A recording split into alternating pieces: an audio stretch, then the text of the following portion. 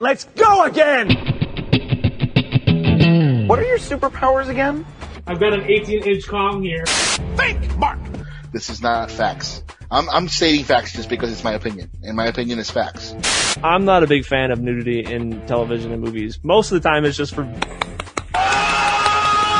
They're like, I had a blast, and I'm having a great time. I'm glad they did, but the only thing I had a blast in was in my pants when the credits rolled and it was over. And his name is John C. Ah, da-da-da-da, like this in the background. One more, no!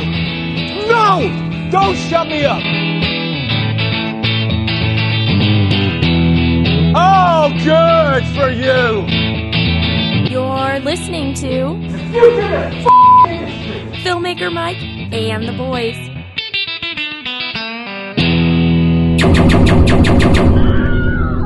That's what I sleep with every night. Yo, everyone, you're listening to Filmmaker Mike and the Boys.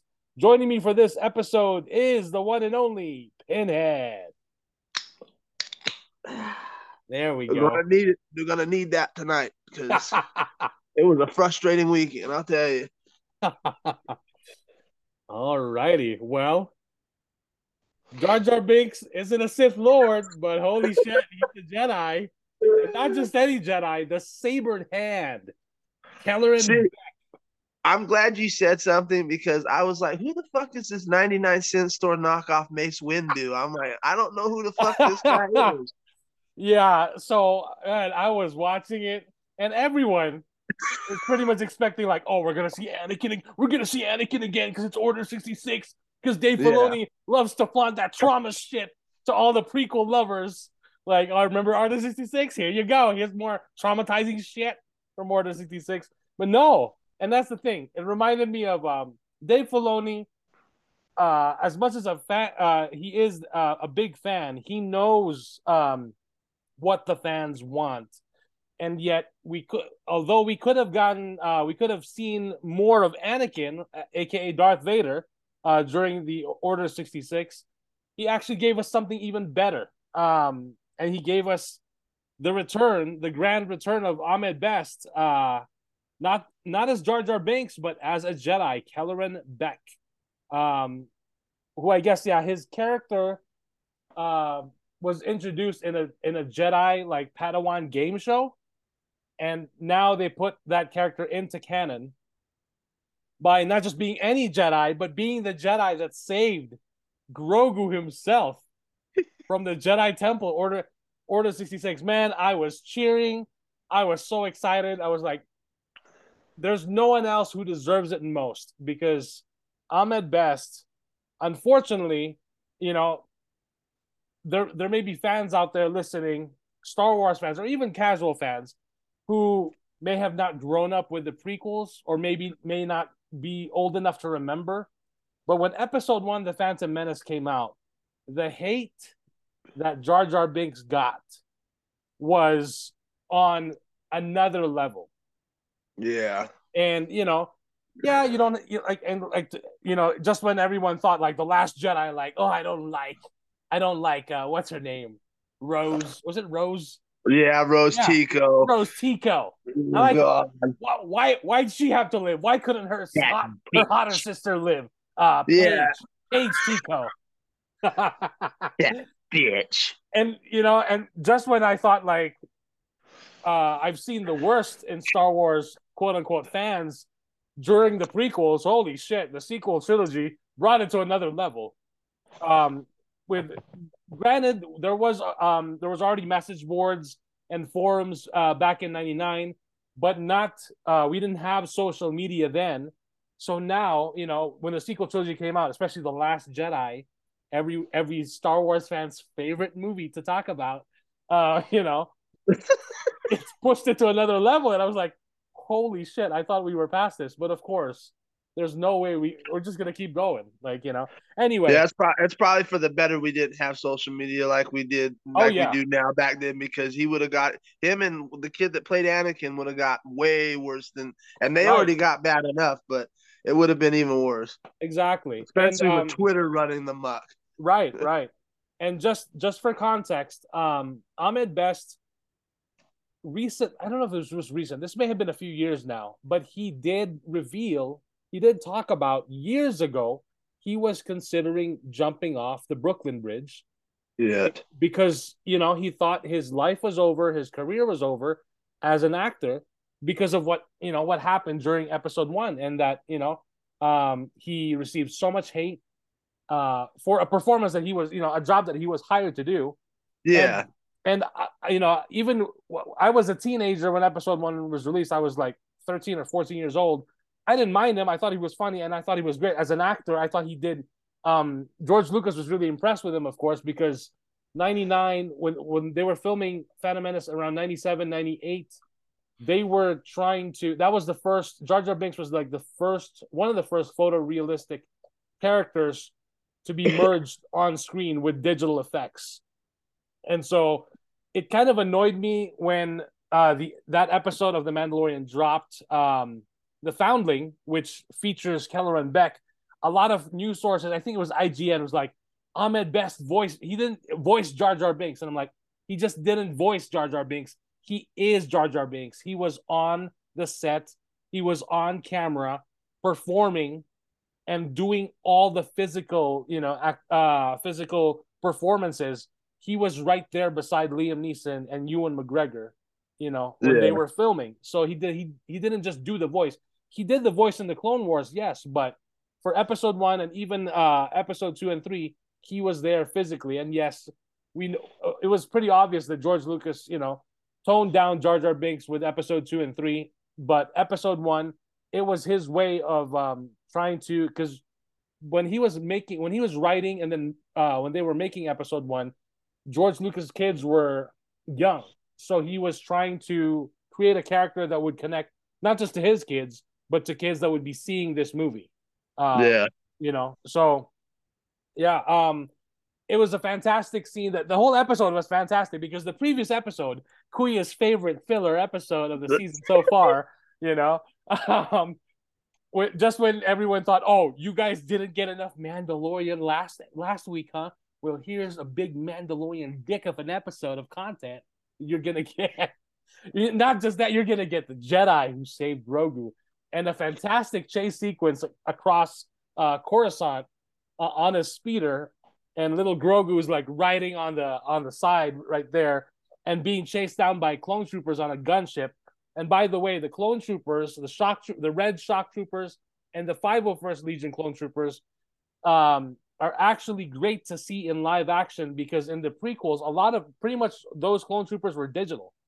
But here, we're seeing them in live action with actual armor, that they handcrafted and made, and it's not just digital. And there's just something about having stuff made and like being there, like really existing, Yeah, practical effects are always exactly. CGI is great, but this oversaturation of it's getting a little old. I like practical stuff, right? Especially in horror. Exactly, and there's still you see the hard work that these people are putting in that way, right? And there's still something about the human eye can still tell the difference of what's real, even if you're just watching it on screen, and what's not. You can still tell the difference. And I don't mind CGI. I don't mind special effects. A lot of movies that we watch nowadays use them, but I think it's all about using it in the proper way where you can't even tell. Exactly. Then that's the best way to use it, right? And when the visuals are shitty, that makes it even worse, because you're like, I know this is CGI. Don't, like, come on. You guys know this is phoned in, so. Right. And the common phrase is, oh, it looks like a video game. It looks like a video game. So, but yeah, a fantastic episode. And just when I thought, they could have cut it right where he takes Grogu, no, they just keep going. And I was like, oh shit, this is fantastic, because we're getting a good chunk of a missing part of that flashback story of Grogu, like when he escaped Order 66. So yeah, Kelleran Beck took him to a landing pad with a Naboo, what looks like a Naboo starship, because there were Naboo guards there, and it looks like they had some connection with the Naboo, the Queen of Naboo. But before you know it, the gunship arrives. The clone troopers shoot them off. Kelleran, Beck, and Grogu get in the ship and launch into hyperspace, and then it cuts out.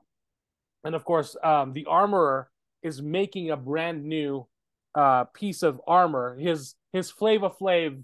I was gonna say she gave him a hip hop fucking spinner, like right. And I'm like, that looks damn heavy. How's he gonna be jumping around? But I guess he's fine. He'll still be able to be jumping around. And yeah, at the beginning, I thought it was cool. The whole training, the darts, the whole dart thing. I was like, how's he gonna go up against this kid, against Paz Vizsla's kid? But he did. So I was like, that's well, that is 70s kung fu moves, dude. Just yeah. And I thought it was interesting. A lot of people online were like, why did the Mandalorians pick such a shitty planet to live in with all those creatures? And I'm like, it doesn't fucking matter. They're Mandalorians. They're gonna deal with that shit. Like, what are they gonna do? Like, you know. But I love the episode from start to finish. It showed us more of the Mandalorian culture and the fact that they had to save the foundling. And yeah, their jetpacks when they're chasing after that mama flying dragon dinosaur whatever. Their jetpacks ran out of fuel, and then Bo-Katan's like in her ship, like chasing after it. I'm like, oh yeah, she's got a ship, so yeah, she's good. But yeah, really fantastic. And it was a great way of showing like and not really making up because they've already written and filmed this long beforehand. But it's interesting because there were connections to Kuya's favorite filler episode with when they showed the top of the highest mountain peak on Coruscant. It was featured right in that next episode.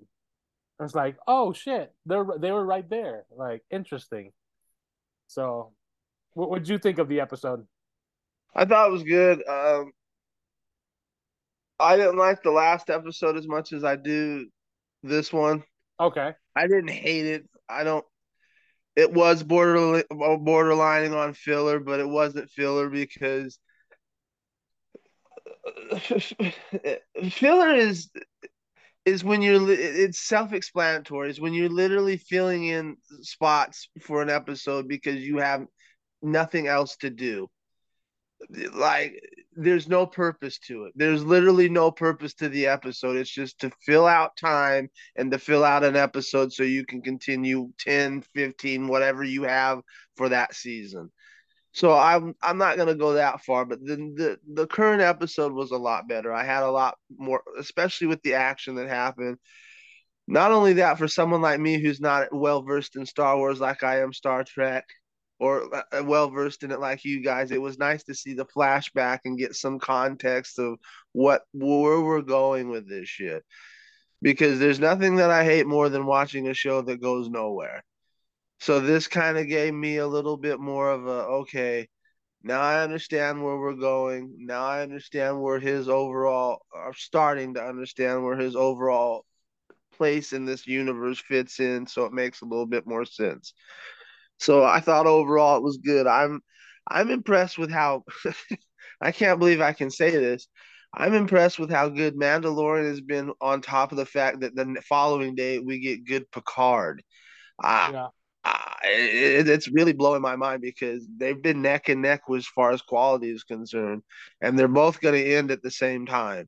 So, because the finale day that happens with Mandalorian, the following night that'll be the finale of Picard. Okay. So it really works out very well for me. And so far, these two have been neck and neck with each other. Just great, really good writing and some really good directing. I've been pleasantly surprised because everybody's like, well, the Mandalorian is shit the bed and it's at the lowest quality it's ever been. And I'm hearing this from a lot of people. It's not like these dirt sheets. Excuse me. These dirt sheets love to, and these YouTube channels love to do this shit to get clicks. Right. To where they sit there for half an hour and complain about a show that they admittedly don't watch half the time. It's always a dissertation about how the thing's gone into the garbage. It's gone into the shitter. It's not a very good show anymore. But I don't watch it though, so I wouldn't know. I'm just Right. speculating from the hearsay that other people tell me. Right. It's like, shut the fuck up. If you watch it and you don't like it, that's one thing. But if you're criticizing a show you're not even fucking watching, just shut the fuck up, please. Yeah. Let people enjoy what they either let people enjoy what they want to enjoy or not enjoy what. But if you're gonna have an opinion on something, watch it. Right. Bob's brother's sister-in-law told me that this happened, so it sucks. Did you watch it? No, but Bob, shut up. So Yeah. it's like, but this, all in all, it was a good episode. I like it because it's making me intrigued and wanting to see what will happen in the next couple of episodes, especially with the Mythosaur storyline. Yeah. And how that works out. I mean, are we going to get a new Age of Mandalore now, or Right. Because that was hinted at in the episode too. Of this could be the new age. So I'm very interested to see where that portion of the storyline goes. So they did their job as far as I'm intrigued to see what happens next. I'm very intrigued. Yeah. Yeah. To the other people seem to forget when the Mandalorian season 1 dropped in 2019. We were coming off of the Rise of Skywalker, and a lot of people who were like, "Yeah, the sequel trilogy was meh," and the Mandalorian actually restored a lot of faith for Star Wars fans. Yeah. And I'm sorry, but you don't like it or you don't think that's good.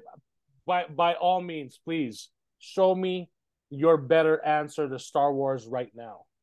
Yep. The Mandalorian, whether you like it or not, from season 1 to season 3, has been able to restore the faith of the especially the OG fans. I'm talking about the OG fans who were there as kids or even perhaps grown-ups in the 70s, the 80s, and the 80s watching the original trilogy, and then, coming full circle to all of this. But yeah, the Pirate was a fantastic episode. You got Carson Teva, who's investigating and finding out like what's going on. And again, going back to Kuya's favorite, see, if we didn't get that quote unquote filler episode with Elia Kane, if we didn't get that episode, or at least that much story of her and like knowing her motivation and what she's doing or what's been happening with her, when we see her here, we get her for like less than 5 minutes. Yeah. But then exactly because of Kuya's favorite filler episode, we know that she's not one to just dismiss, because shit, like she's up to something. So, yeah. because when Carson Teva is there with what's his name, Tim Meadows, I was like, that's right. I was like, oh, are you Mean Girls? The principal. I was like, that's so fetch. Yeah, I forgot Tim was in this episode. Yeah, he was in this. And you know what? I forgot though that we still have 3 episodes. We're gonna see Christopher Lloyd somewhere. Oh shit! Really? Yeah. I totally forgot, but Doc Brown action. Yeah, I don't know what character he's gonna play, but we're gonna see him somewhere. So I just remembered because someone brought it up on one of the Facebook groups. I was like, oh shit, that's right. I totally forgot that he's in this. So I had no idea he was gonna be in this season. Yeah, he's gonna be in this season. But yeah, that's another crazy. Fantastic episode. And what was introduced in the first episode of season 3, the Pirate King Gorian Shard, now Swamp pays off Swamp Thing pays off in this episode. In that cool big ass pirate ship, he's taken over High Magistrate Grief Karga's planet, and Carson Teva's like trying to tell like the New Republic like, hey, we got to do something about this shit because there seems like something fishy is going on here. If we leave things unchecked, the pirates will take over. And then fucking Tim Meadows like, he doesn't even watch the whole message. He's like, I've heard it. And they're supposed to be the good guys, like exactly right. I'm like, wow, really? And this is why the First Order will fucking come out of nowhere. because they're like, oh, New Republic ain't doing shit. We're coming back, baby. Yeah, especially like you said with that nonchalant. I get the gist. Exactly. Like, I get the gist. Did you guys not learn from fighting the fucking Empire for like what, the last 20 years? You fought a rebellion, right? And then now you guys just taking it easy because what? The Emperor's dead, or so you think. And some of your tactics are worse than the Emperor's tactics, like right. Especially in the filler episode, you guys were leaning more toward the Emperor's type of tactics than you were a rebellion of like, which was disturbing. It was because, and that's one of the reasons why I did like the episodes, because it was like, okay, you guys are doing worse tactics than the people you're trying to stop, because they're the oppressors, the way you guys make it sound, and then now you become the oppressors doing shit like that. Right. So, you started the rebellion to stop behavior like that from happening. So it's just a crazy, crazy twist. Yeah, when I saw that, I was like, what's going on, guys? So was I. What the hell? Where are the good guys here? It confused me. I'm like, aren't you guys supposed to be the so-called good guys? Like, what are you doing here? Yeah. And then when Carson Teva goes to, I like to call it Space Vietnam, because it really felt like Vietnam. It felt like a beach out of Nam, like, because the trees, you got the trees, and then the base. I'm like, oh, this feels like Space Vietnam, like a barracks. So Carson Teva's there, and then we see him. He's in the bar, and then there's I noticed this right away, of course, because the man in the hat. I'm not talking about Indiana Jones. Dave Filoni's right there in the bar as his character, Trapper Wolf. He's seen speaking to Deborah Chow, the director of the Obi-Wan Kenobi series, and also one of the pilots from, I think it was season 1 or 2. And then Rick Famuyiwa, who's also a director of The Mandalorian. They're basically talking to each other. They're there in the foreground in one shot, and they're there in the wide shot. You can easily see them there. And what really gets me here is the cameo that with this character that comes right up to Carson Teva, and it's none other than Zeb Orrelios from Star Wars Rebels, making his live action debut, which got me really excited, because now they're really setting up Ahsoka, because Zeb was part of the Rebels, the Ghost crew on the animated Rebels series. So he is the first character from the Ghost crew to appear in live action. So, and I even told Jester I would not be surprised if we end up seeing maybe Ahsoka and Sabine even by the end of this season. They might drop them to set up Ahsoka, the series as well. Hooray, because we all know my favorite character is Ahsoka. Yeah. So that was really cool. And then just the overall episode, the action was great. Lots of you got Mando in his N1 starfighter, distracting Gorian Shard and his minions, and then Bo-Katan is coming in and they're fighting. Even the armor, I love how they get the Mandalorians, because Carson Teva, it turns out R5D4, who had a bad motivator years ago, was actually served the rebellion, working as a secret agent, because he tracked him. He tracked them to the Mandalorians' coven hideout, and they were about to take him out, Carson Teva, because like he knows where they live, but he was cool about it, and of course, he cut Din Djarin some slack a few seasons ago, so now he's returning the favor. But it was cool because now it set up the Mandalorians as basically the sheriffs, the protectors of Grief Karga's planet, of Navarro, which is cool because if they're not gonna get protection from the New Republic, well, they gotta have some muscle, because otherwise you're gonna have pirates or whoever just trying to take over the planet and taking it for themselves. So I like how it ended, and I thought it was interesting that when Bo-Katan tells the armorer, I've seen a mythosaur, and just the way she just reacts to it, like, oh, good for you, that's nice. And then she tells him, hey, you can walk between two worlds, so you're gonna I need you now to do the mission of recruiting all the Mandalorians scattered out in the galaxy, because you can remove your helmet and you can keep it on too. Which I thought was like, yeah, come on, man. Right? I understood why, but I was like, after all the shit you gave Mando for it, and now all of a Exactly. sudden, it's like, hey, you're okay taking the helmet off, and it's like, bitch, right? But see, I'm thinking she's also using her. I have a feeling she's using her. I hope so. As bad as that sounds, I hope so, because that would make a lot more sense to why you would allow that, because you were gung ho about everybody, especially after she got renewed just like Mando did, like Din Djarin did. And you were gung ho and adamant about the code having to, and then all of a sudden like that, you're like, you can take it off. Yeah. Like, that's the only thing that doesn't sit well with me, is like, that's bipolar as fuck. Like, yeah, right. Oh, you're good with the creed. You can take off your helmet. So I was thinking, like, I don't know, with the armor, and that's the thing. The armor, I like how the character is played, because she's still very mysterious. You don't know exactly what she's thinking. Yeah. I feel like she may even try to, once Bo-Katan, comes back with, however many more Mandalorians she finds out there. I have a feeling like if they make that pilgrimage, all of them go to Mandalore. I think the armor might try to take away the leadership and try to tame that mythosaur herself and try to establish get the it for herself. Yeah.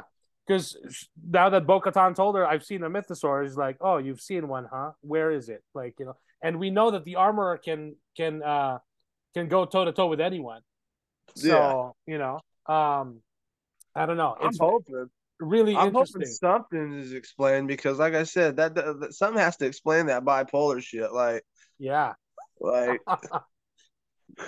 yeah, for someone like her who, up to this point, to where we've gotten, lives by code, and right. she will not let it go, because she's Mandalorian through and through. That just throws me. It's like, especially for someone who's casual watching it like me, that's like, that's a little bit of, that's bad. It's not bad storytelling, but that's you're getting very dangerous to plot holes right there doing shit like that, because that's, for someone like me that's casual and doesn't know all. It's like, right.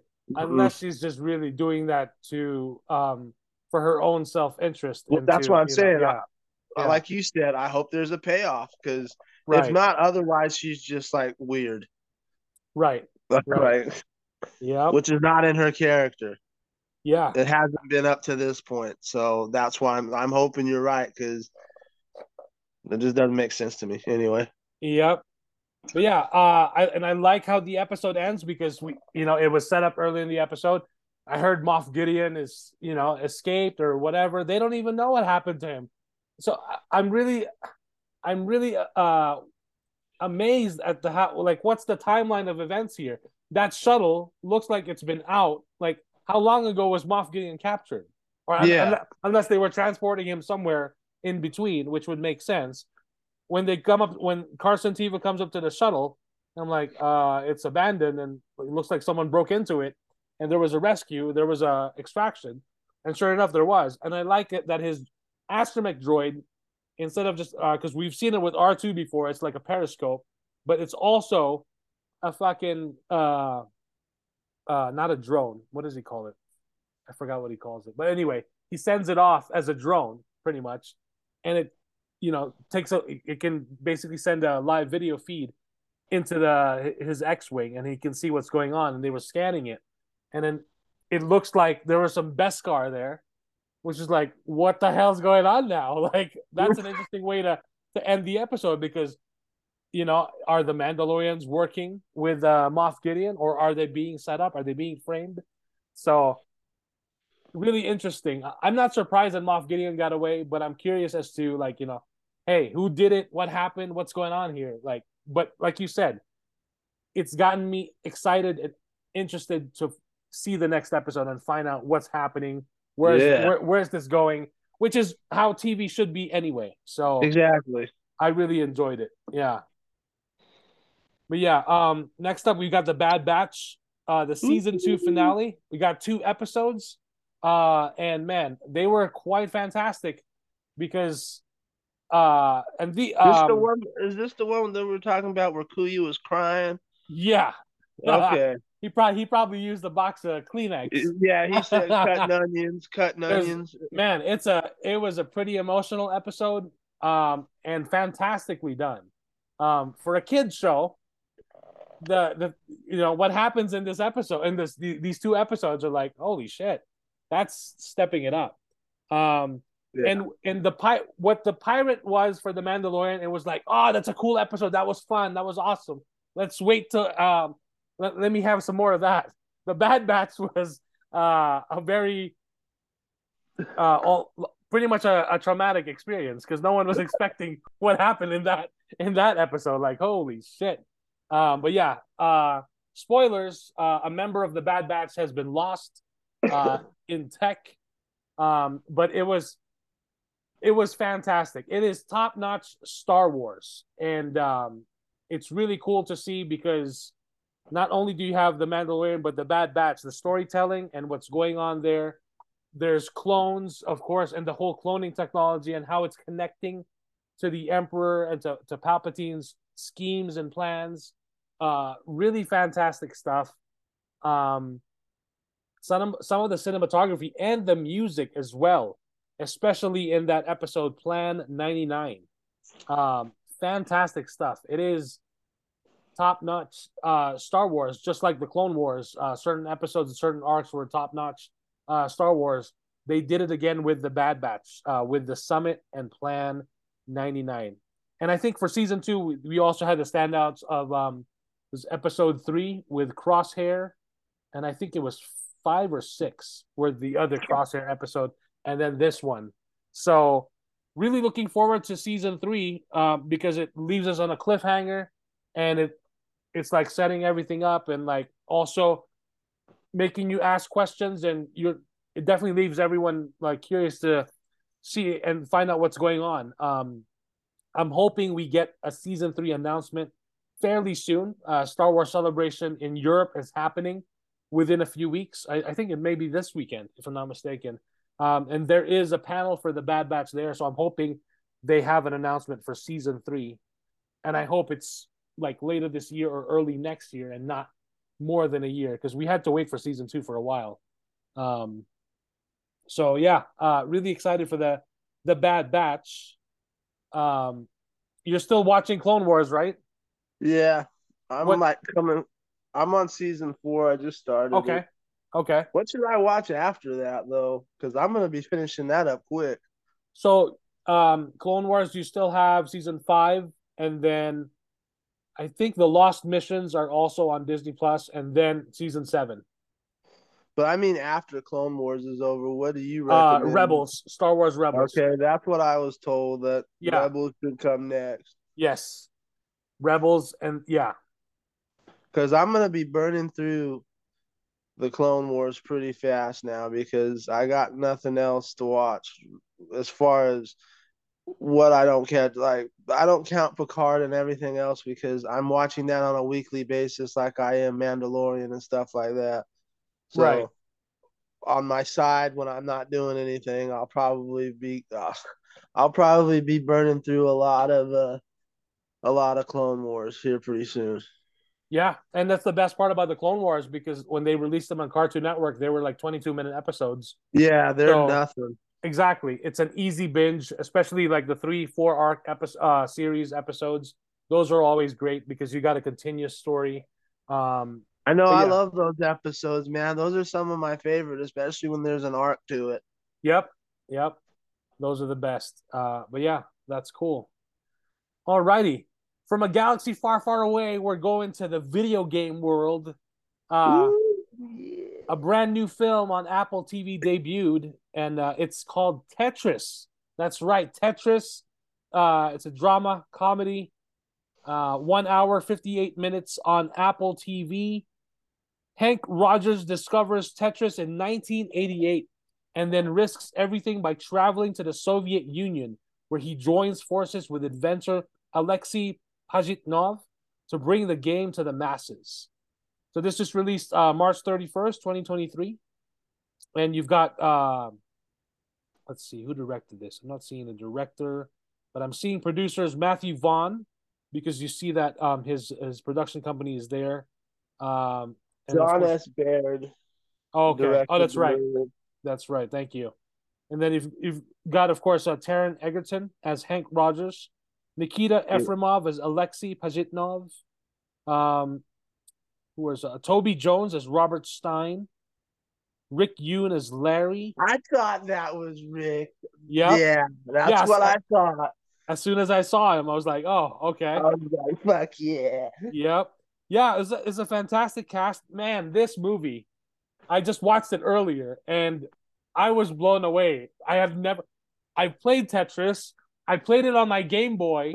I played it everywhere else. I had no idea the story of Tetris. So I highly recommend this film to anyone who's ever played Tetris or even has played any kind of video game, because, let's not forget the history here and the fact that this all happened in, like, it's not just based on a true story. It is a real story. It blew my mind. And the fact that, what was happening, I was barely 5 years old when this happened. So I don't remember much of the world events then, but, when the Soviet Union and the Iron Curtain was still up, all these things that were happening, I thought it was fascinating because they were like, we want Coca-Cola and our Levi's jeans. I was like, holy shit, of course you would. Who wouldn't want that? Like, and then they were playing, what song was that? By Journey? The Final Countdown. The Final Countdown. Yeah. By the Scorpions. Right, that's right. Not Journey. But yeah. Some of the songs that they made, like in Russian, that was great. Hero, that was awesome. And some of the graphics, the 8-bit graphics and all that stuff, that was really cool. Especially during the car chase scene. Is all yes. Yeah, there were some nice touches to that movie. Yeah, it's a fantastic movie. And I love that his wife and his kids are Japanese. Like, he's speaking Japanese to them. Yeah, they were cute kids, man. I like his kids. And I love the scene where he's talking to his wife, like, and he's explaining to her, like, he put up their house in case something happens. Like, he put their house on the line. And then he's like, listen to that. You hear that? And she's like, what? And he's like, it's quiet. And because his kids are busy playing Tetris. Like, it's actually gotten them, like, focused and concentrated on playing the game. And it's like, wow, really fascinating. But yeah, I enjoyed this movie. I think it's one of the best movies of the year so far, like you said, on the group chat. I really enjoyed it. I highly recommend people check it out. It's worth a watch. Apple TV, it's $4.99 a month. I think you could get a free trial as well. Yeah, just to check it out. But yeah, it's a fantastic movie, and the fact that this all happened blows my mind. Like, wow. Amazing. Yeah, some of the stuff I'm like, wow. And I've looked up some of the stuff. They're like, some of the stuff's even crazier. I was like, what the fuck? Right. So I like the one scene.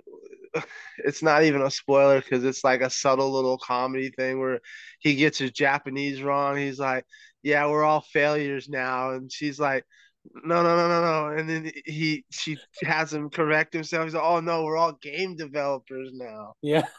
Like, right. there's some great moments in this. I love this film. I thought, yeah, it really gets me excited to see Air, because Air is going to be in the same vein where we know what happened, but we don't know the intricate details like this. So it really gets me excited to see what they're going to do with Air, because I'm looking forward to that movie.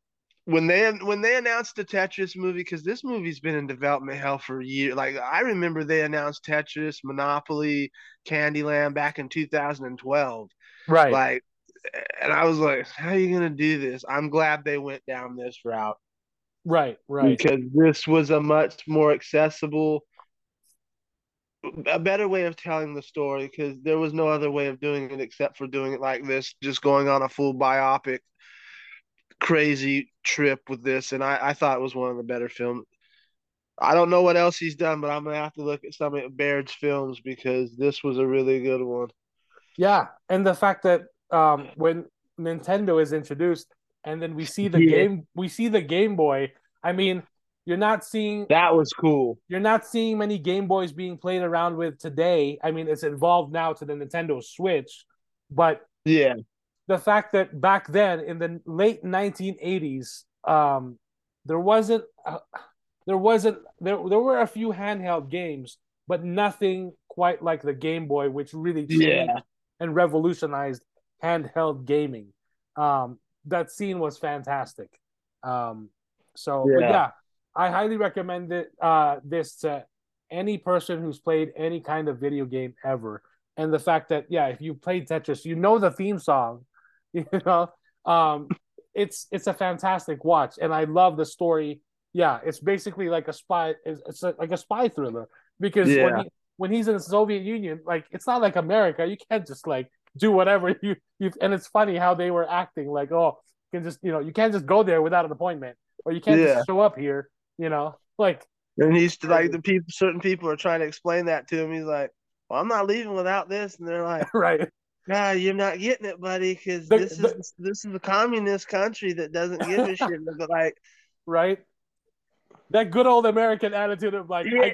I want to get what I want. I'm not leaving until I get it. Like, And the best part is it pisses them off even more because they're like, you're the American stereotype right now, and you're in our right? country with the Exactly. fucking balls, like Right. You're not in Kansas anymore, Dorothy. exactly. Yeah. But yeah, It was a great film. it's a great film. I really enjoyed it. So I'm glad that you reminded us that it was on there Yeah. because I figured, yeah, since I didn't get to see John Wick this weekend, I figured, hey, I can at least check out Tetris. And then another film that I checked out was Knock at the Cabin, M. Night I'm Shyamalan's looking latest. for I'm looking forward to hearing about this because I already know I've seen it, and I'm looking forward to seeing what you thought about the new M. Night Shyamalan Ding Dong film. So Yeah, because you mentioned it was on Peacock, and I was like, hey, I want to check that because when I saw the trailer, I was like, oh shit. And I'm a sucker for M. Night Shyamalan movies. Like the so am I. Even if I know they're gonna be bad, I'm like, I still gotta go see it. right. I have not seen Old yet. I still need to see Old. You get for a treat there, I'll tell you. So, Knock at the Cabin, an hour. I was surprised at the runtime, hour and 40 minutes. So was Uh, I. yeah. While vacationing at a remote cabin in the woods, a young girl and her parents are taken hostage by four armed strangers who demand they make an unthinkable choice to avert the apocalypse.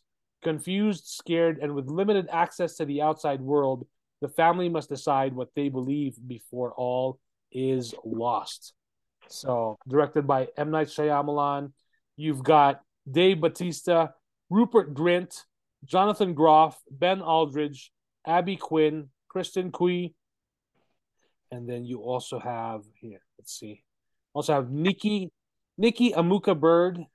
So fantastic cast, man. Dave Bautista in that opening scene can really is really it really showed me that he's got quite the range because Yeah.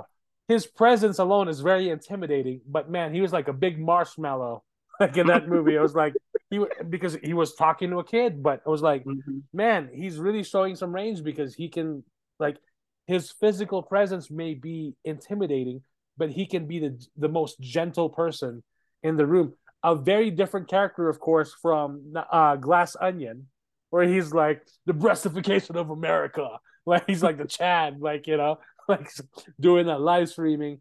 And man, the movie had my interest because I was like, okay, what's going on here? Um, I really liked it. I really liked it. The performances were great. Uh, I was curious. I kind of figured. I don't want to spoil anything, just in case anyone else who hasn't seen it is curious to check it out. I kind of figured some things of what the four people were there kind of representing. I kind of figured that early on, but it kept me guessing as to okay, what's happening here, like what's really happening here. I thought that was cool. um I was curious about the twist, but then it wasn't as like the traditional which it wasn't like the traditional M Night Shyamalan twist, which is fine. I realized like, hey, you know what? That's kind of cool because he's actually trying to play it straightforward. Yeah, and the twist this time was like toward the beginning of the movie more than like waiting toward the Right, end like a Saw movie. right, Like this one was actually, I'm telling you this is the twist, and will lead out to the end of the movie, which is what we get. right, right. Yeah. I'm interested to read the book now because So it's based on a book. Okay. yeah, it's based on a book that was done a couple years ago, Knock at the Cabin at the End of the World or some shit. I can't, but I want to read the book now. Okay. Really interesting. Yeah, I really liked the movie. I thought it was really fascinating. I enjoyed it, Yeah, some great especially cinematography. after old. Oh yeah. Oh, especially after old. Yep. But yeah, I recommend it. I thought it was a fascinating watch. Some really good cinematography and some really good music as well. And some interesting performances. I kind of wish we got more of Rupert Grint of So Ron did I. Ron I was Weasley from like, Harold Potter. I was like, this guy's actually good. I wish he got more screen time though. I was hoping he got more screen time because I was like, man, uh, I could have watched a little bit more of him.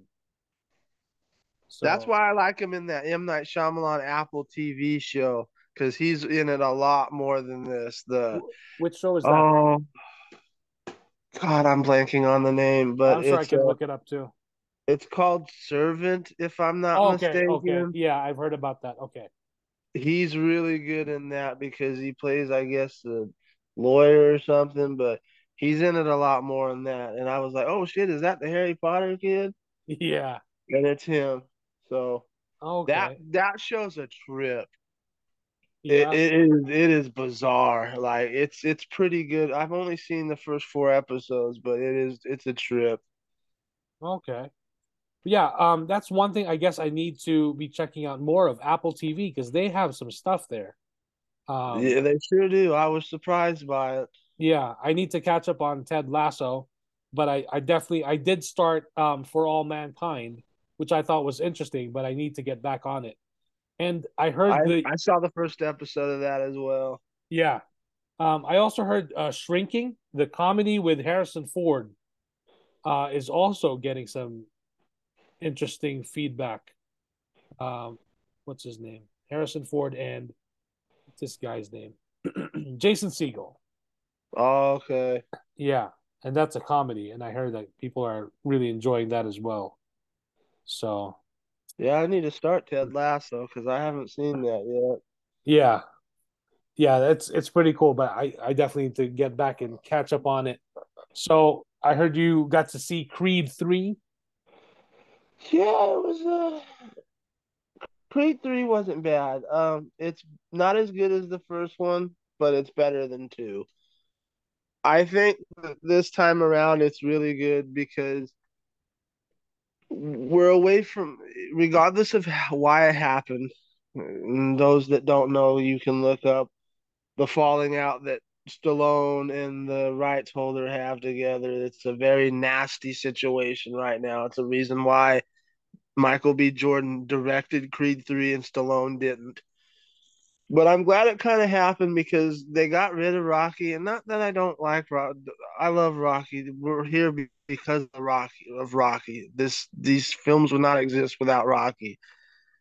But at this point where Creed is at, where Adonis Creed is at in his life, Rocky needed to be thrown out, and they do that completely, and by Stallone's own will too, because Stallone said he's not doing it anymore until he gets some kind of formal apology out in the real. Like they have to apologize to, it's not about the bag, wink, wink.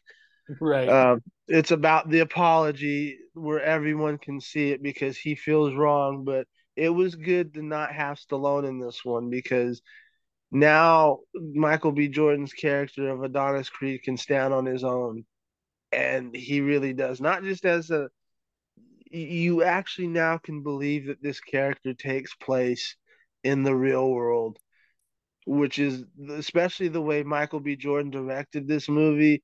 there's certain touches like having Stephen A. Smith have Adonis Creed on his show, like as if it's an actual boxer getting ready for a match.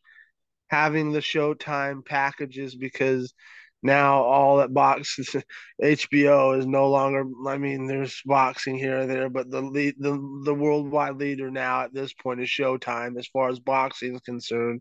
What's left of boxing, thanks to the UFC. Uh, it actually gives you the packages and sets it up like you're actually watching, getting prepared for an actual boxing matches. So it was a very nice touch. I'll tell you, oh boy, who's in some trouble right now. What's his name? Jonathan Lee Majors. Majors. Yeah, Jonathan Majors. I was gonna call him Lee Majors. Right. Jonathan Majors, boy, he was good in this because he was a more believable villain than any of them so far. Even more, especially because that was one thing I didn't like about Creed 2 is it was once again digging up the ghosts of the past. Like some people were claiming, oh, this is going to be Clubber Lang and I'm the son of Clubber Lang. I'm like, please don't do that again because we did it in Creed 2 with Drago's son. And it just like, it felt like hand holding. And this movie completely gets rid of all. The only thing they really mentioned that is legacy is obviously his dad, Apollo. And that's going to be a thing no matter what, because he's the son of Apollo Creed.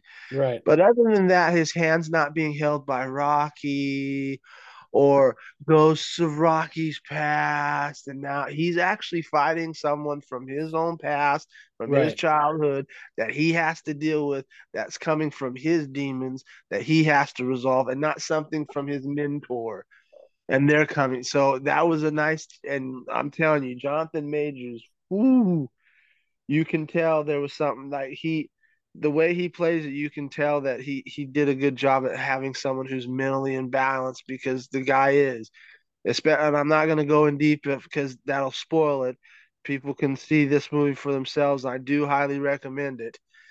But there's certain things that you see through the past that happened that ended up getting him incarcerated, and that's not a spoiler because it's in the trailer. Right. When he gets out of jail, you can tell something messed him up more than just being institutionalized and incarcerated. The sins of the past of those two, him and Adonis Creed, really messed him up to have this giant chip on his shoulder to where I'm telling you, he becomes one of the best villains in the entire franchise's history.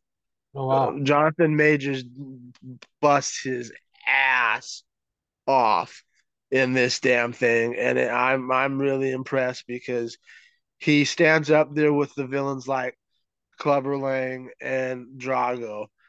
I think he's even more sinister just for the simple fact that unlike Clubber Lang, who is just a bullyish character, and Drago, who is obviously a representation of the Iron Curtain of that time of Russia, this guy is fundamentally flawed because of certain aspects of things that happened in his life, and it makes it just that much more real and sinister when you find out what his true motivation is. Because the one problem I do have is this movie's like 117 minutes, and that runtime is not. That's if Michael B. Jordan did one thing wrong, it's the pacing's bad because you get a twist that's out of nowhere, like whoa, it's a good twist and it makes sense to the story, but it comes like a snap of Thanos' fingers, and you're like, oh wait.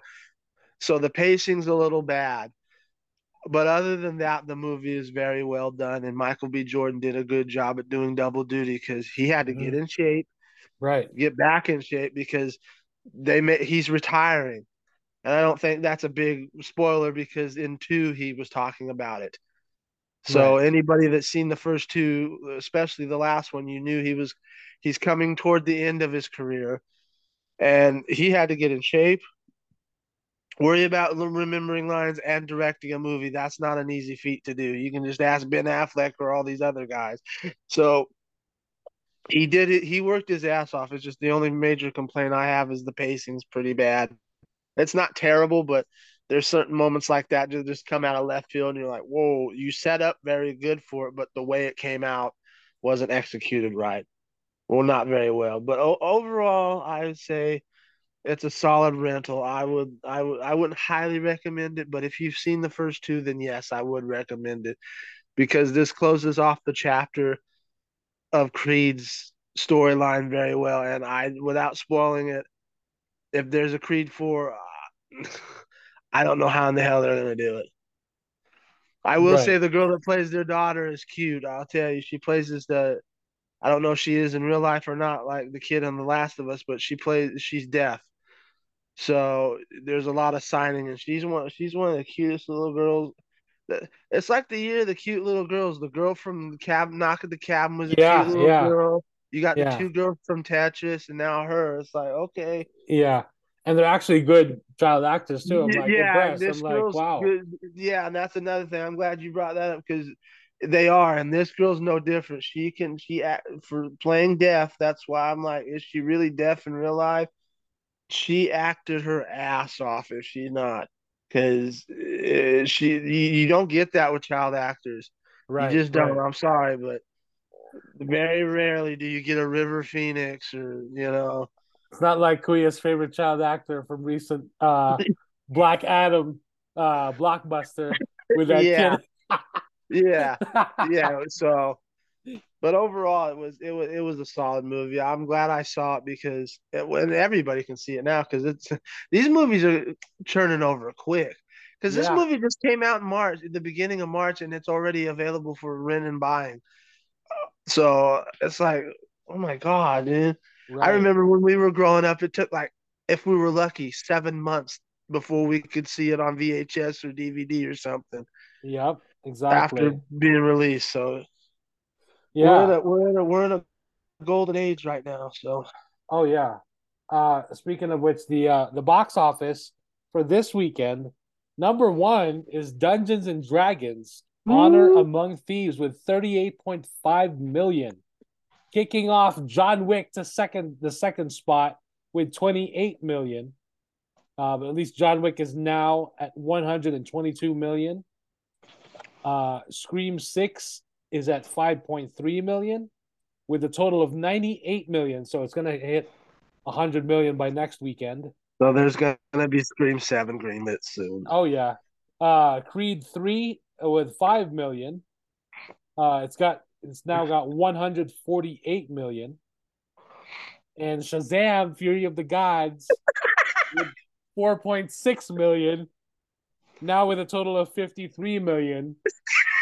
I'm sorry, but God, Oh no, you're good, dude. that's a beating. What fucking annoys me is that he's fucking made a video on Instagram. He's like, I know you guys want to see John Wick, but John Wick's not a family movie. This one is. Oh, And he's I'm like, getting. You're talking about Levi? yes.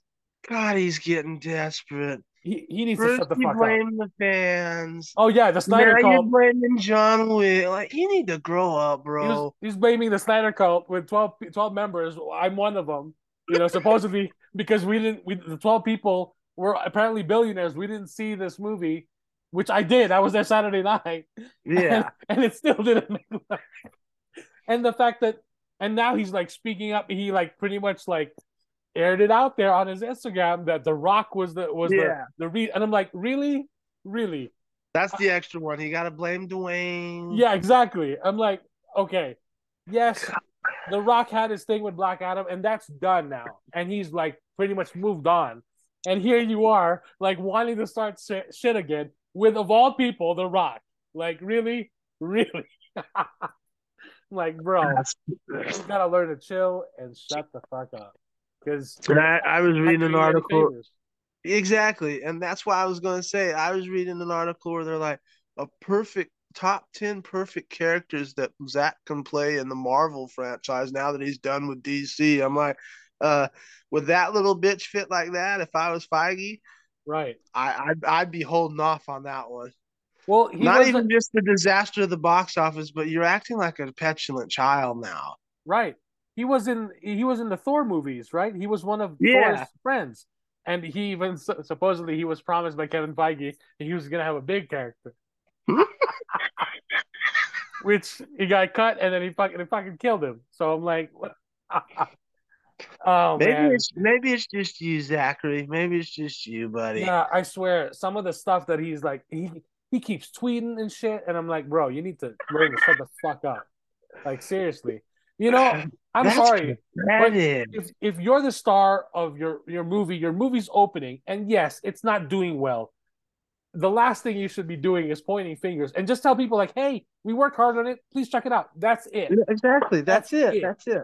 That's You don't it. have to be desperate. You know, just let people know, like, hey, we worked hard on it. We're proud of it. Check it out. That's You it. sound like a jaded, jealous ex-girlfriend when you do shit like Exactly. this. Like, Exactly. It's fucking cringe. It is, and it's pathetic, man. Now, I have to say this though, and I've noticed this, which is cool. I've noticed in my feed some friends and some families have been taking their kids to see this movie because yes, it is a family movie. It is a family movie. It's involving kids. It's got a great message with family, and it's good for kids. However, the marketing is not helping it, and neither is the word of mouth. So yeah, and that's one thing I was gonna say. You can blame all you want, but it's not exactly like your company did the greatest marketing job of this. You guys pretty much threw it away. You released it during a time you shouldn't have released it. I mean, you knew this month was stacked. Why would you do this? Right. Like between Scream 6, John Wick 4, Creed 3, that's a real brain teaser. Should we put our movie out during that same time? You know, you were better off putting it out in January like the last Scream movie did.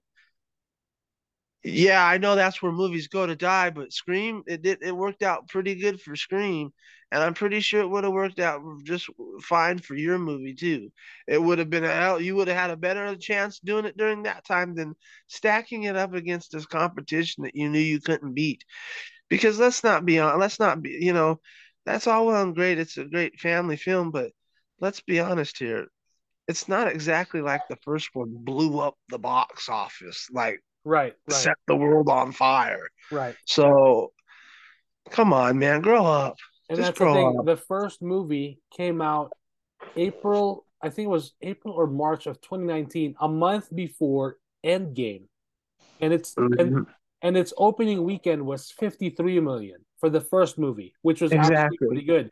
This second movie opened at 30. So it was opening much lower. Could you imagine how stupid they would have been if they would have pulled the same tactic and opened it a week before Endgame? Exactly. You wouldn't have seen that 50. So, or heaven forbid, a week after Endgame. It's just it's bad marketing and bad all around. And Zach, you need to stop this because you're not only not helping your case, you're not helping the movie's case.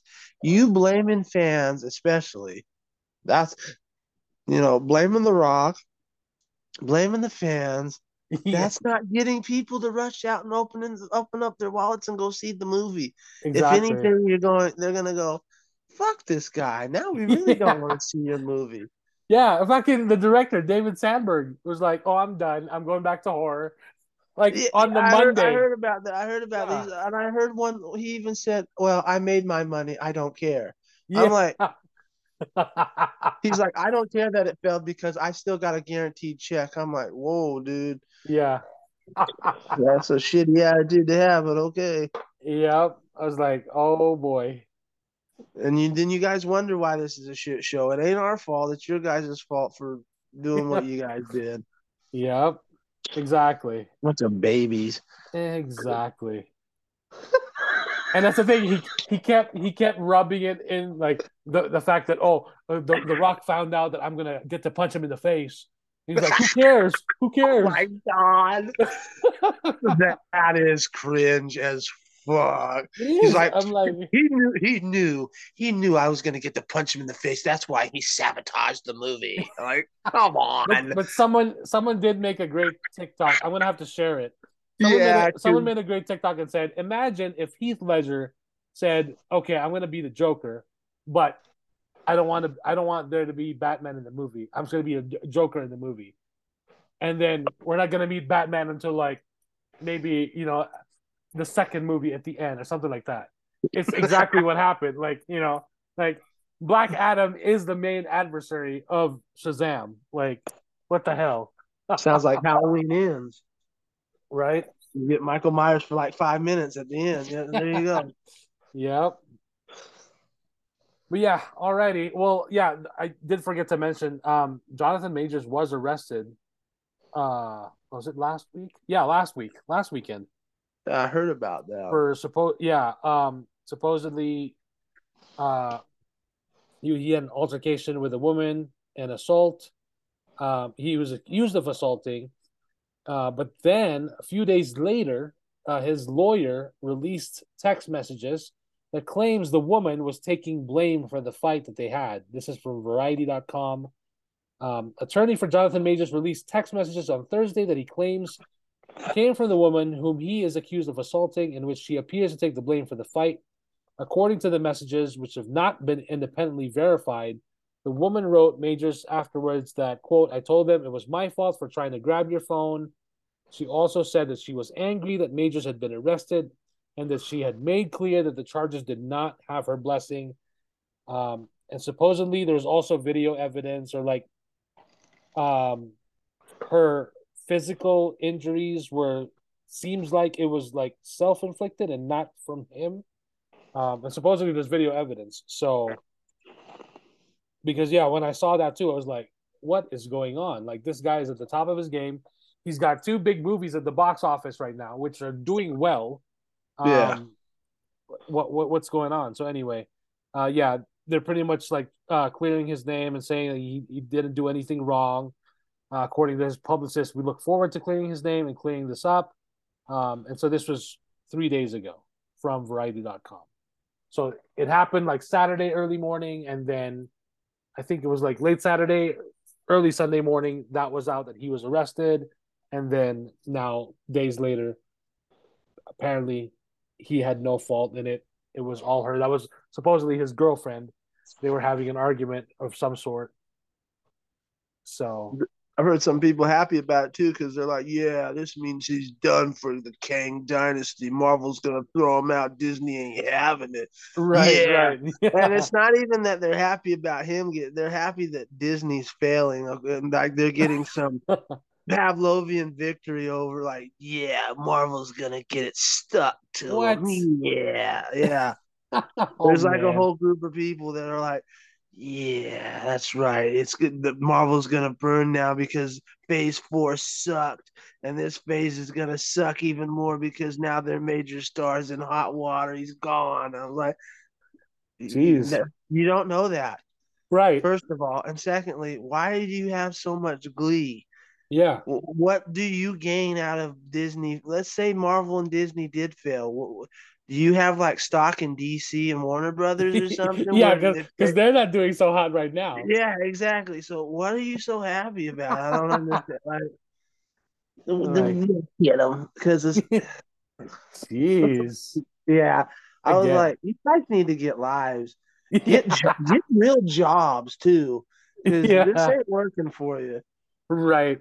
Like, I think it was Kevin Feige that said, like, the competition, like, they acknowledge them, but at the same time, if any comic book movie does well at the box office, it's good for everyone because it shows the audience is interested in it, it's excited for it, and there was even a conversation like this, like with how Ant-Man has done and the Wasp: Quantumania.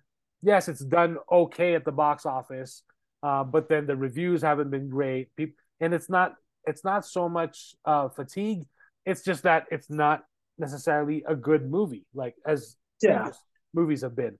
Earlier, I was watching Captain America and the Winter Soldier, and that's still like one of the highest top tier Marvel movies for me in the MCU. That's funny. I was watching that too. I was like, man, this is still a great movie, man. Exactly, and just the whole spy thriller, espionage, and the fight sequence with Winter Soldier and Cap. And then you got Black Widow and then Falcon there. Like, it's just fantastic. So, it's I don't think it is superhero fatigue. It is really just not having a great movie. Like, it's not as good, not up to par as they used to be. Yeah. So, And but it's just like wrestling. Like there's gonna be highs and lows, peaks and valleys, lows, and that's how everything works. exactly. Not one thing can stay on top forever. It just doesn't work that way. That's not Right. reality. Right. They did drop the trailer or the teaser. I think, yeah, I would say this the trailer because we did get a teaser before. The trailer for a Secret Invasion. It looks fantastic. There's no dumbass joke that I can remember seeing. It's all like It looks spy, pretty dark. mystery, thriller shit. We got fucking Daenerys, the Dragon Queen. I guess she's playing she's playing the daughter of Talos. So she's also a Skrull. And then Nick Fury's back. I mean, we got Sam Jackson, so which is great, but it actually looks and feels like like something badass. It's very serious. It's taking it seriously. I mean, I'm sure there'll be a joke here and there, but there wasn't any. Yeah, there wasn't any dumbass jokes in the trailer, which is like, yeah, please, we don't need it. Let's go. Like, so that's this looks a dropping. lot more serious. So yeah, and I'm sure, like you said, there'll be a joke here and there because Marvel can't help themselves. yeah. But it's this one you can tell is going to be a more sinister, serious storyline. It's not going to be ho hum key all the time. Exactly. Which I can't stand about Marvel. I hate Marvel. And that's just a personal preference. I like DC movies better. Not just DC movies, but their storytelling overall. I mean, I don't know one character in the Marvel universe because the X-Men are never coming. We're all gonna be we're all me, you, Jester, and Kuya are gonna be in our fucking 60s by the time the X-Men actually do get introduced in the MCU. So I just don't. So the one thing I will, and that's for you too, Kuya. You ain't seen the Fantastic Four until like you're in your late 50s because they're gonna keep teasing it and so I don't care about anything interesting about there's nothing interesting to me as far as characters are concerned in Marvel, but Secret Invasion I might check out just because one, I like Samuel L. Jackson and I do like Amelia. Woo. Yeah. And but this is more serious. When they do more serious shit, I'll check it out. When they do the he and key shit like right. the Agatha show, I don't give a fuck. Yeah. That's the reason why I didn't hated She-Hulk. I don't give a fuck. Like this shit's so stupid and cringe. Like right. I just don't care. You know, I like the more darker stuff. That's why I think I loved Werewolf by Night so much, is because That it's was more awesome. darker. Yeah, it was Yeah. fantastic. Yeah. I like the more darker stuff. That's just who I am. I mean, growing up on horror movies, you doing little cringy ass jokes is not going to help me want to go rush out and see your movie. It's the biggest reason why I didn't want to see Ant-Man and Wrestlemania or whatever the fuck it is. Like, I like Paul Rudd, but I can't stand that kind of humor. So I'll wait for it to come on Disney Plus. And then with your ringing endorsement, I'm really glad I didn't go see it because it's called Ant-Man and Mid-Mania. Like it's mid. Man. I mean, again, don't get me wrong. The scenes with Kang, fantastic. I was tuned in. I was like, fuck yeah, like give me more of this shit. But yeah, it overall, I mean, I'll watch it again because I do want to watch those scenes again with Kang because there were some good scenes.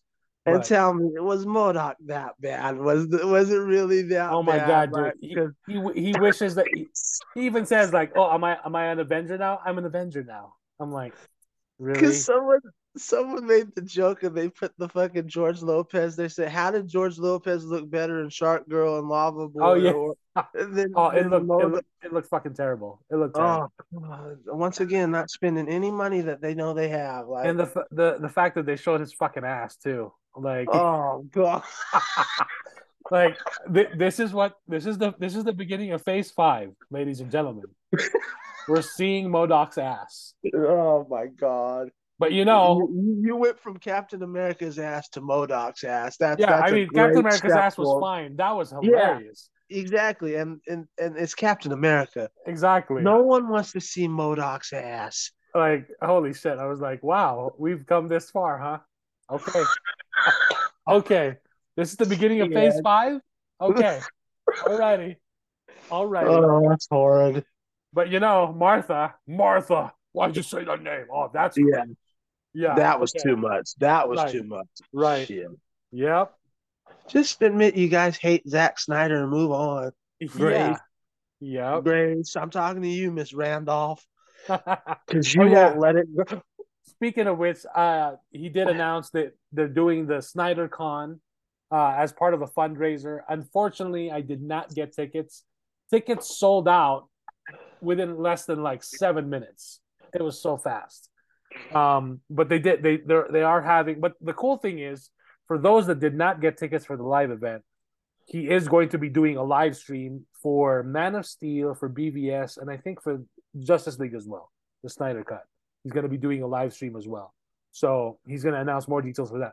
The great thing is the tickets sold out, and all those the proceeds are going to the American Foundation for Suicide Prevention, of course, That's good. in honor of That's of his cool. daughter. Yeah, which is always great because that foundation always needs more monetary support to continue the good work that they're doing, which is great.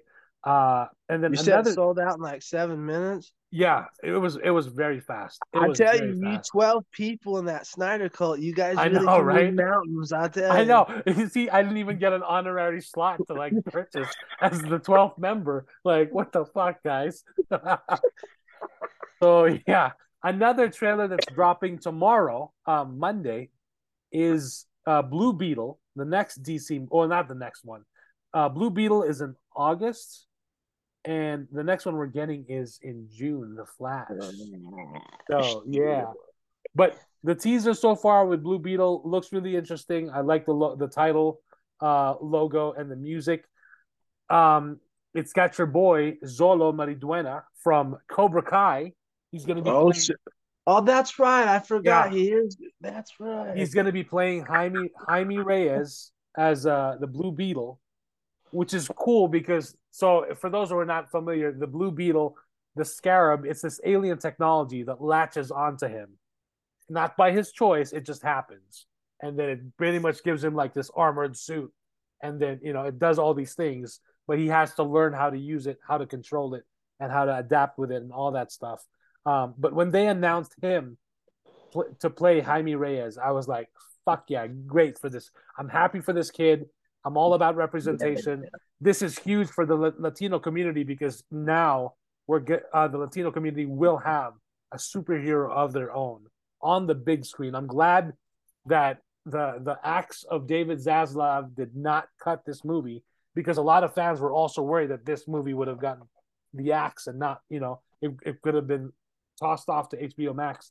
But they're gonna put this up on the big screen, which is great because I am excited to see this. I think there's great potential for this movie. He's a good casting choice, so exactly. I'm excited for that. Yeah, so we are gonna get the trailer tomorrow. I'm excited to see that trailer. But yeah, other than that, I think you have a little thing that happened this weekend called Wrestlemania in Hollywood. God. I'll tell you, I've never wanted to bang my head through the wall more than I have. I think I might be done with wrestling. I think this weekend. So Saturday started off, and it was good. The first night was good. The NXT had their event, but the first night of WrestleMania was good, especially considering it felt so good to see Jonathan Cena get his ass kicked and lose his match. I knew he was going to lose because a belt was on the line, so there was no way he was going to come back full time for wrestling when he's a big time thespian and movie star now. Right, working for China, North Korea, and all those other areas. So I knew he was going to lose, but just the satisfaction of seeing him get his ass handed to him, like it felt good. He got to do his "you can't see me" shit. Yeah. But he still got his ass kicked. That felt good. There was some really good matches. Rhea Ripley versus Charlotte Flair was a really good match. There was just overall the first night was good.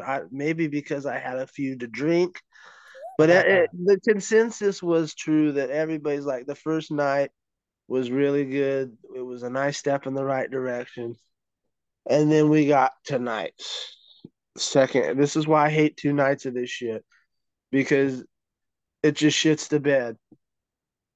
People get injured. So Shane McMahon came back because you gotta. Your sister's no longer there. The old man's probably out diddling another secretary he shouldn't be diddling. Oh boy. Anyway, his son Shane McMahon came back and he injured himself right off the bat within the match. And I'll tell you, if it wasn't for Snoop Dogg, I can't believe I'm saying this. Snoop Dogg saved the day.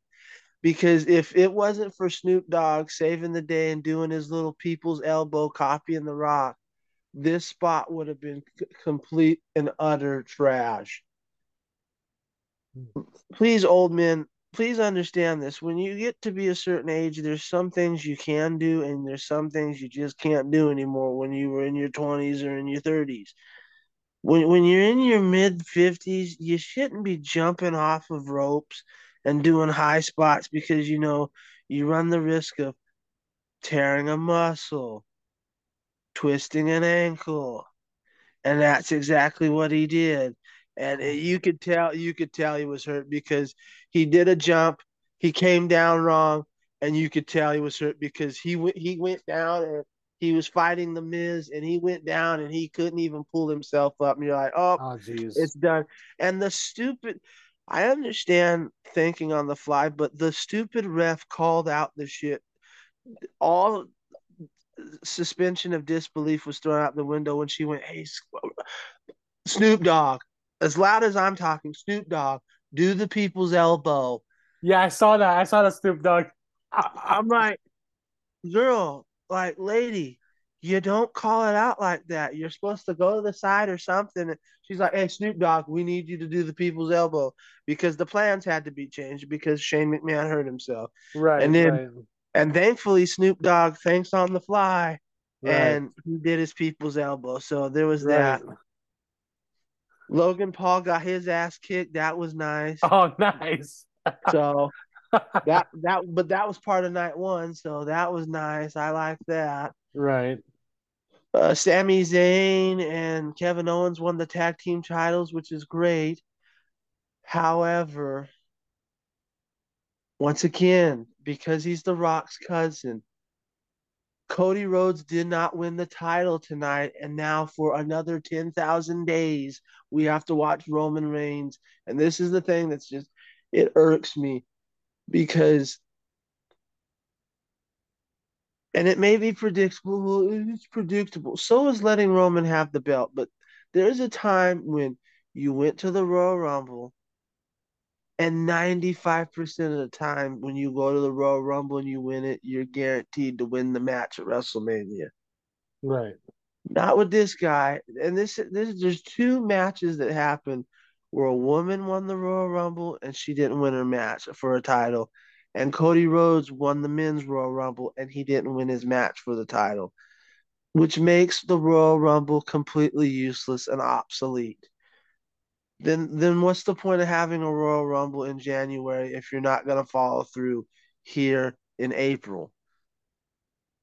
So I'm very frustrated right now because it's not just about that. There were so many botches. The Edge and Finn Balor match.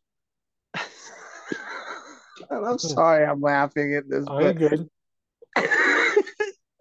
Finn Balor, Edge, who's been in the business for 20 plus years, so he should know better than this, comes in with a ladder and literally he doesn't even fake do it. He chucks the ladder at Finn Balor's head and it busts him open on impact. Oh my God, dude. And the referee, and I know, and you could tell, and you knew it was real because the referee had to come in and stop the match for a couple of minutes because he was gushing blood all over the mat like a bad UFC fight. I'm like, why in the fuck did you chuck the ladder at him? Yeah. He didn't. He literally got the ladder and just went, oh, like he was throwing a football, and it smacked him right between the head and the arm, and it busted. So Finn Balor is most definitely going to have stitches.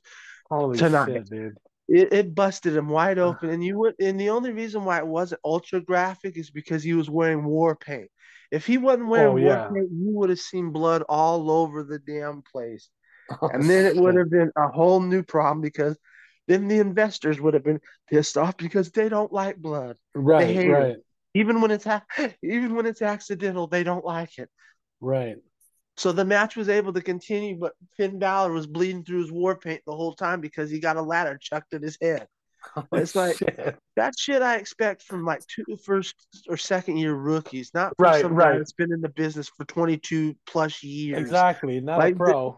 exactly, and between that and the Shane McMahon shit, it was such a shit show. It's like they put on a great show with the first two shows on Saturday with the indie show and then the WrestleMania, and then the second night they're like, "Fuck it, we're gonna piss people off anyway by letting Roman win and Cody lose, so we might as well not even try."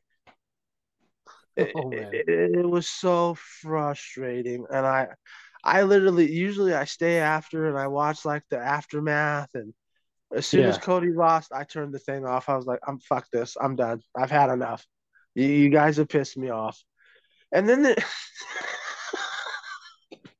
one other thing, they had a female match, and I don't know what this girl was doing, but Natalia, Bret the Hitman Hart's niece, she's coming down and she has her legs open, and this girl goes underneath there and she's like gesturing toward her vagina. And I'm like, what are you doing? And and it was awkward and cringe too because she was like looking backward and she did it again. And she's like, and Natalia was like, what are you doing down there? And then she's like, oh, help me up. And she helped her up. And I'm like, what the fuck was the point of like, what are you guys smoking back there in the locker room? Like, I know you guys are in Los Angeles and Hollywood. I know they got good drugs there, but what the fuck are you guys on that you shit the bed? You went from doing a really great show the first night. It wasn't perfect, but it was damn fun to watch. Like it was very rare anymore. And then you went from that to just like getting the case of the ultra fuck it's going, who cares? Yeah. If you don't care, why should we as fans give a shit? Right. And this is why I'm like, and I'm more pissed off for the fans that paid like $5,000, and those are for like mid-tier nosebleed seats. Oh yeah. Like I can't imagine paying a huge amount of being front row, going there and getting what we got tonight. It was embarrassing. There's been a couple of times like when they brought the zombies out.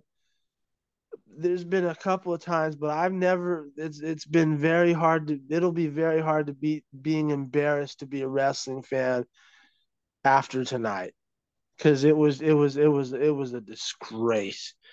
It was an absolute disgrace, you know. So I think this might be the breaking point of where I'm just done with at least the WWE. There is no reason why, and like I said, I'm frustrated because there's no reason why Cody Rhodes shouldn't have won the title, except for this stupid ass loyalty that the company has toward Dwayne in hopes that he might by a 15% margin come back to wrestle a match with his cousin Roman, that we're keeping this guy. He's had the fucking title for 10,000 days. It's time to let it go. Like 3.5 years is enough. He's had the title for 3.5 years. Enough is enough.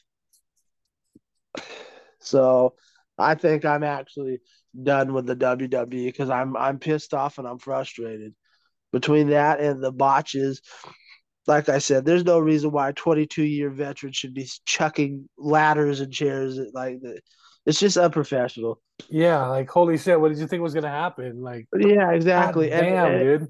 And on top of the fact that you injured someone, once again it takes away the suspension of disbelief because the ref now has to stop the match that had a lot of momentum to check on Right. the guy. You fucked up because you Right. were just like you were throwing shit like you were moving out like one of the storage wars, like moving out like a storage unit, and you're just throwing shit.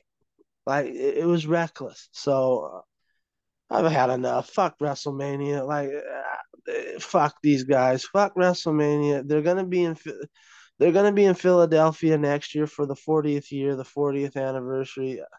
I don't even know if I can bring myself to watch this shit anymore. It's so aggravating. Oh yeah, I bet.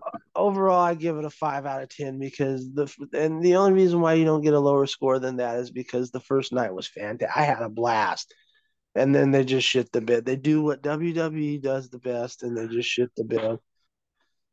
So I've had enough. I've never been this frustrated in my entire life. And you're entitled to have your own opinion. That's fine. But these people that are like, well, we needed to have Roman Reigns win again. Cody would have been booed out of the building 5. Who cares? No one's paying attention to Roman Reigns right now. So it wouldn't have made a bit of a difference. At least we would have had something fresh. But because he's the Dwayne The Rock Johnson's cousin and he's related to him, we got to keep the title on him. And that kind of mediocrity I do not like. It'd be one thing if he earned it, but he's being given this run because he's related to The Rock, and that pisses me off. So if they're not going to put effort in it anymore, I'm not going to either. So I'm just done with it. I've had enough. Right. And they did it at SoFi Stadium too, right? Yeah, yeah. Damn. And that's what I'm talking about. The first night was good because you had Becky G do the national anthem. Like I was telling you, that girl has some pipes, boy. She can sing. So I didn't know about her until the 2017 Power Rangers movie. Neither did I. So I was didn't like, know she was a singer either. Yeah. So I was like, oh, she's pretty cool. I looked her up and it was like, why the hell does she have millions of Instagram followers? And I was like, oh, she's a singer. She's got a music career on her own. Like, she doesn't need this acting gig. Like, she's just like doing it for fun. Like, she's pretty set. Did you hear? Like, I guess her fiance cheated on her recently. What And an idiot! I'm like, what the fuck are you doing? How the fuck do you cheat on Becky G? What an idiot! What an idiot! Yeah, like holy shit, bro. Like I don't understand it. It's like what's his name? Oh, um who's that other Emily Redakowski? She's like a really famous model. The supermodel, yeah. Yeah, yeah. Her husband cheated on her. I'm like, how the fuck do you cheat on a supermodel like that? I don't know. Ask Skeet. Right? Who I guess dated her for he dated her for a bit. That's what I thought I heard. Yeah. That goofy fuck. I don't get it. There's something. He's not that funny, so I don't want to hear that it's comedy because he's not funny. He's a fucking goon. Well, it must be his big dick energy. I was gonna say Ariana Grande. I look like I fuck. I look like I fuck. Yeah. Yeah, every time that guy scores, like fucking Kate Beckinsale, I'm like, what the hell? I know, like, what the fuck is going on? Well, what's his name? Got with Emily Redakowski. Who was that guy? Comedian. But he was with her for just for like a quick second though. What's his name? He's a black comedian too. Trevor Noah? No. The one who was like, who's got a gif or a meme like, let me in. Like who's screaming like at a gate. I'm trying to remember his name. Sure. Oh man. Probably some bum that doesn't deserve it. Like I can't think of his name. Let's see.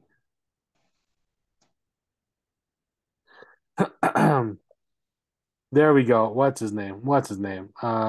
Eric Andre.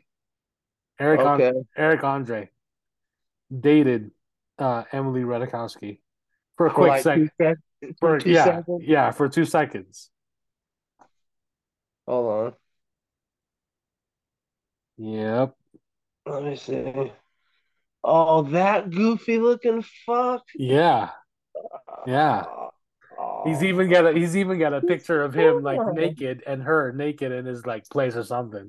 I'm like, damn, okay. I guess being a funny guy, he pays off. I guess, but these guys aren't funny. They're fucking Right? Or stupid. they just say I'm a comedian, and Yeah, and that gets them in. anybody can put the C like I'm a comedian, and I guess like speaking of non-comedians, that's another person as we're going toward the end. That's another person that was there at WrestleMania. He was the narrator, the bargain bin 99-cent store hobbit. Kevin Hart was there. Really? Yeah. God, that pissed me off. I think he's the only person I hate more than John Cena. Talk about unfunny. Oh man. Well, of course it's in Hollywood, so Oh yeah. he's like, I'm gonna go. I'm gonna be there. I'm gonna be there. Well, there were a bunch of people there tonight and last night. So Right, I right. mean, Stephen Amell was there. Oh wow. Oh yeah. Al Michaels, the football commentator, was there. Of course, Freddie Prinze Jr. was Oh there yeah. because he's got to be at every live wrestling show now. Right. So there was a lot of celebrities there. I was impressed with how many celebrities actually showed up. Yeah. No, I'm not, because like you said, it was in Hollywood. So Yeah. It's like it's right there in their backyard, so they're like, yeah, I'll go. I'll be and there. it's the Super Bowl of wrestling. So like, Yep. Yep. fuck WrestleMania. That's what I say. Yeah. Yeah. I was surprised when I saw the ad and it said in Hollywood. I'm like, oh shit. Okay. Yeah, it's been like the last one they did in LA was WrestleMania 21, if I'm not mistaken. Oh damn. And we're going on 40 now, so it's been a Wow. while since they went to Los Angeles, Yeah. to Yeah. Hollywood. Right. Yep. Well, that's Fuck pretty much the WrestleMania. show. Yeah. That's pretty much the show. It's been fun. I want to say thank you to all our listeners and followers. If you're not following us on Spotify, please make sure you tap on that follow button so you can be alerted whenever there's a new episode. Or you can also subscribe on I think Apple Podcasts. But yeah, feel free to leave us a voice message or a comment here and there. Let us know what you guys what your guys' thoughts are on the latest of The Mandalorian, or whether it's The Bad Batch or any of the movies we've discussed, like Tetris and Knock at the Cabin, or Let even us know how you feel WrestleMania. about Picard. Yeah, please tell us about WrestleMania, and let us know how you feel about Picard too. Yeah, there you go. Because I know I can't be the only one on the ship like excited that there's actually good Picard. It only took 2.5 seasons, but hey, we're here. Hey, yeah, exactly. Fucking losers. It's one of those. Hey, it's gonna get better. It's gonna get better. You gotta keep watching. I don't know the new announcements they made, and Kurtzman stole one of my ideas that I was working on for Starfleet Academy. So I don't know. It might get worse after this. Yeah. So Oh man. But yeah, we'll see. we've got Dungeons and Dragons out right now, which is apparently doing really well. It's number one at the box office. I really want to see that. I need to see John Wick 4. I'd like to see Air as well, with Ben Affleck and Matt Damon and a bunch of other talented actors. And we've also got Super Mario What is dropping. that? That's this week, April 5th. What? Yes. Already? Yes. And that's why I'm Oh, saying, like, it's not even the full-on summer movie season yet. And I yet know. we're getting these movies that are like on the tier of summer blockbusters. And I'm like, holy shit, slow down. Like, I know, damn, dude. seriously. I Yeah. need to see John Wick, and now I gotta see Dungeons and Dragons because I've heard nothing but across the board, even from non-critics, great things about it. Yeah. That it's just a good, fun time at the movies. Yep. And So, apparently it harkens back to like the action adventure comedies of like the 80s and 90s. So I'm like, yeah, shit. the Yeah. director said they had a lot of Princess Bride in mind when they were working on it. Well, that's cool. I was like, oh, why do you have to say that? Now I gotta go see it. Yeah, and supposedly, because they had the advanced fan screenings a week or two ago, And the early buzz also was that Hugh Grant was getting a lot of laughs as well. Yeah, I heard I'm he like, oh chews up shit. a lot of scenery. Yeah. I was like, I can't. Yeah. So I'm like, oh shit, okay. So yeah, definitely interested in checking that out. So anyway, that's pretty much it. Thank you guys for listening. Stay Yep. safe out there. Just wait till June because we're gonna be stacked in June. Oh shit. We're gonna be getting Transformers, Rise of the Beasts. Oh, We're gonna be getting God. Spider-Verse. We're gonna be getting the fucking Flash. Fucking Yeah. Michael Keaton is gonna fucking beat up Ezra Miller. I'm gonna And choke you, bitch. And supposedly Ben Affleck's best Batman performance yet, according to him. That's what he said. Like he finally figured out how to play for the 5 minutes that he's in there. I'm like, fucking A, dude. I'm like, of course.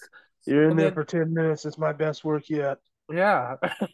And then we're gonna get Indiana Jones. And I was thinking about it. I was like, shit, man, we do need Indiana Jones back. Because fuck, Indiana Jones needs to fucking beat up the fucking Nazis. Because there's fucking Nazis out there. Yeah. I fucking hate Nazis, so fuck yeah. We got Batman and Indiana Jones and fucking Flash strangling motherfuckers. So we gotta beat up the Flash too. But yeah. Thank you guys for listening. See y'all again. Stay safe out there. Bye.